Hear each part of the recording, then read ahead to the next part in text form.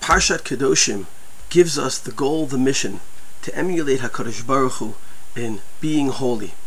And the way we achieve holiness is not just through the way we serve Hashem, and not just through our personal behavior, but we see in Parshat Kedoshim that it also involves how we interact with other people, especially with other Jews. In Perek Yutet, Psukim Yud Zayin Yud Chet, we have the famous framework of the Isser Sina, Lo Tisna Techicha Bilvavecha, which opens Pasuk Yud Zayin, and the Chiyuv of Ava, which concludes the second Pasuk, Pasuk Yud Chet, Ve'ahavta L'Reacha Kamocha. And of course, the Isser Sina and the Chiyuv of Ava are often spoken about. I'd like to focus on one of the dinim, the isurim that appears in between, and that is Lo Tikom, the Isser of Nekama. The Rambam in Hilchot Deot, where he speaks about how our character should be built off our belief system, describes the Isser of Nekama as a Dea Ra Hi Ad Ma'od, a very problematic belief that it's rooted in.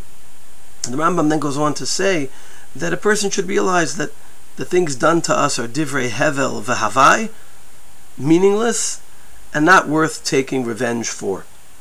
Why are the things done to us divrei hevel v'havai? They could be very serious things.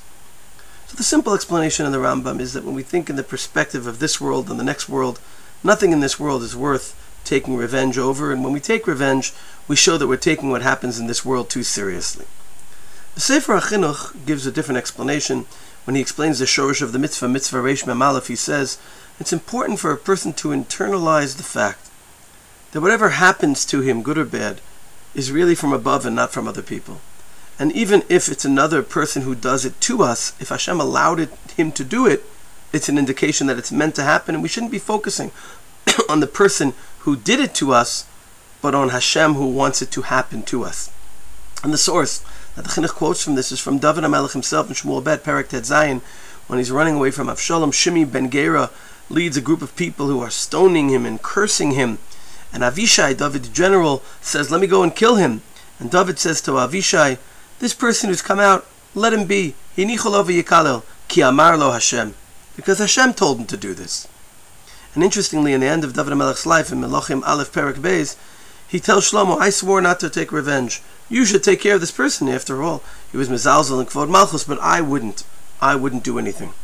The Sefer Atanya, Igeres HaKodesh Perek Chafei, speaks about how the Gemara says in Shabbos Daf Kufei that anyone gets angry, it's as if he serves Avodah Zarah. He says because we should recognize when things happen to us that they're me'ez Hashem, so we should reflect on them and not get angry over them and not get angry at the people who are doing it to us. A second explanation for the Isser Nekama we find in the Yerushalmi and Nedarim, a very powerful idea. The Yerushalmi compares Nekama to a situation where our right hand by mistake cuts our left hand, cutting vegetables, and our right hand cuts our left hand. The Yerushalmi says, would our left hand take a knife and cut our right hand? And obviously the principle behind this mashal is the recognition that the Jewish people are one team, are one guf, as the Maharal explains it.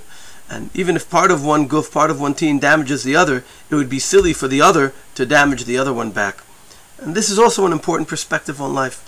The Isser Nekama is reflective of our recognition that things that happen to us are min hashamayim, and number two, a recognition of our relationship with the rest of the Jewish people. Hopefully we can internalize this message and strengthen our emunah and our relationship with each other.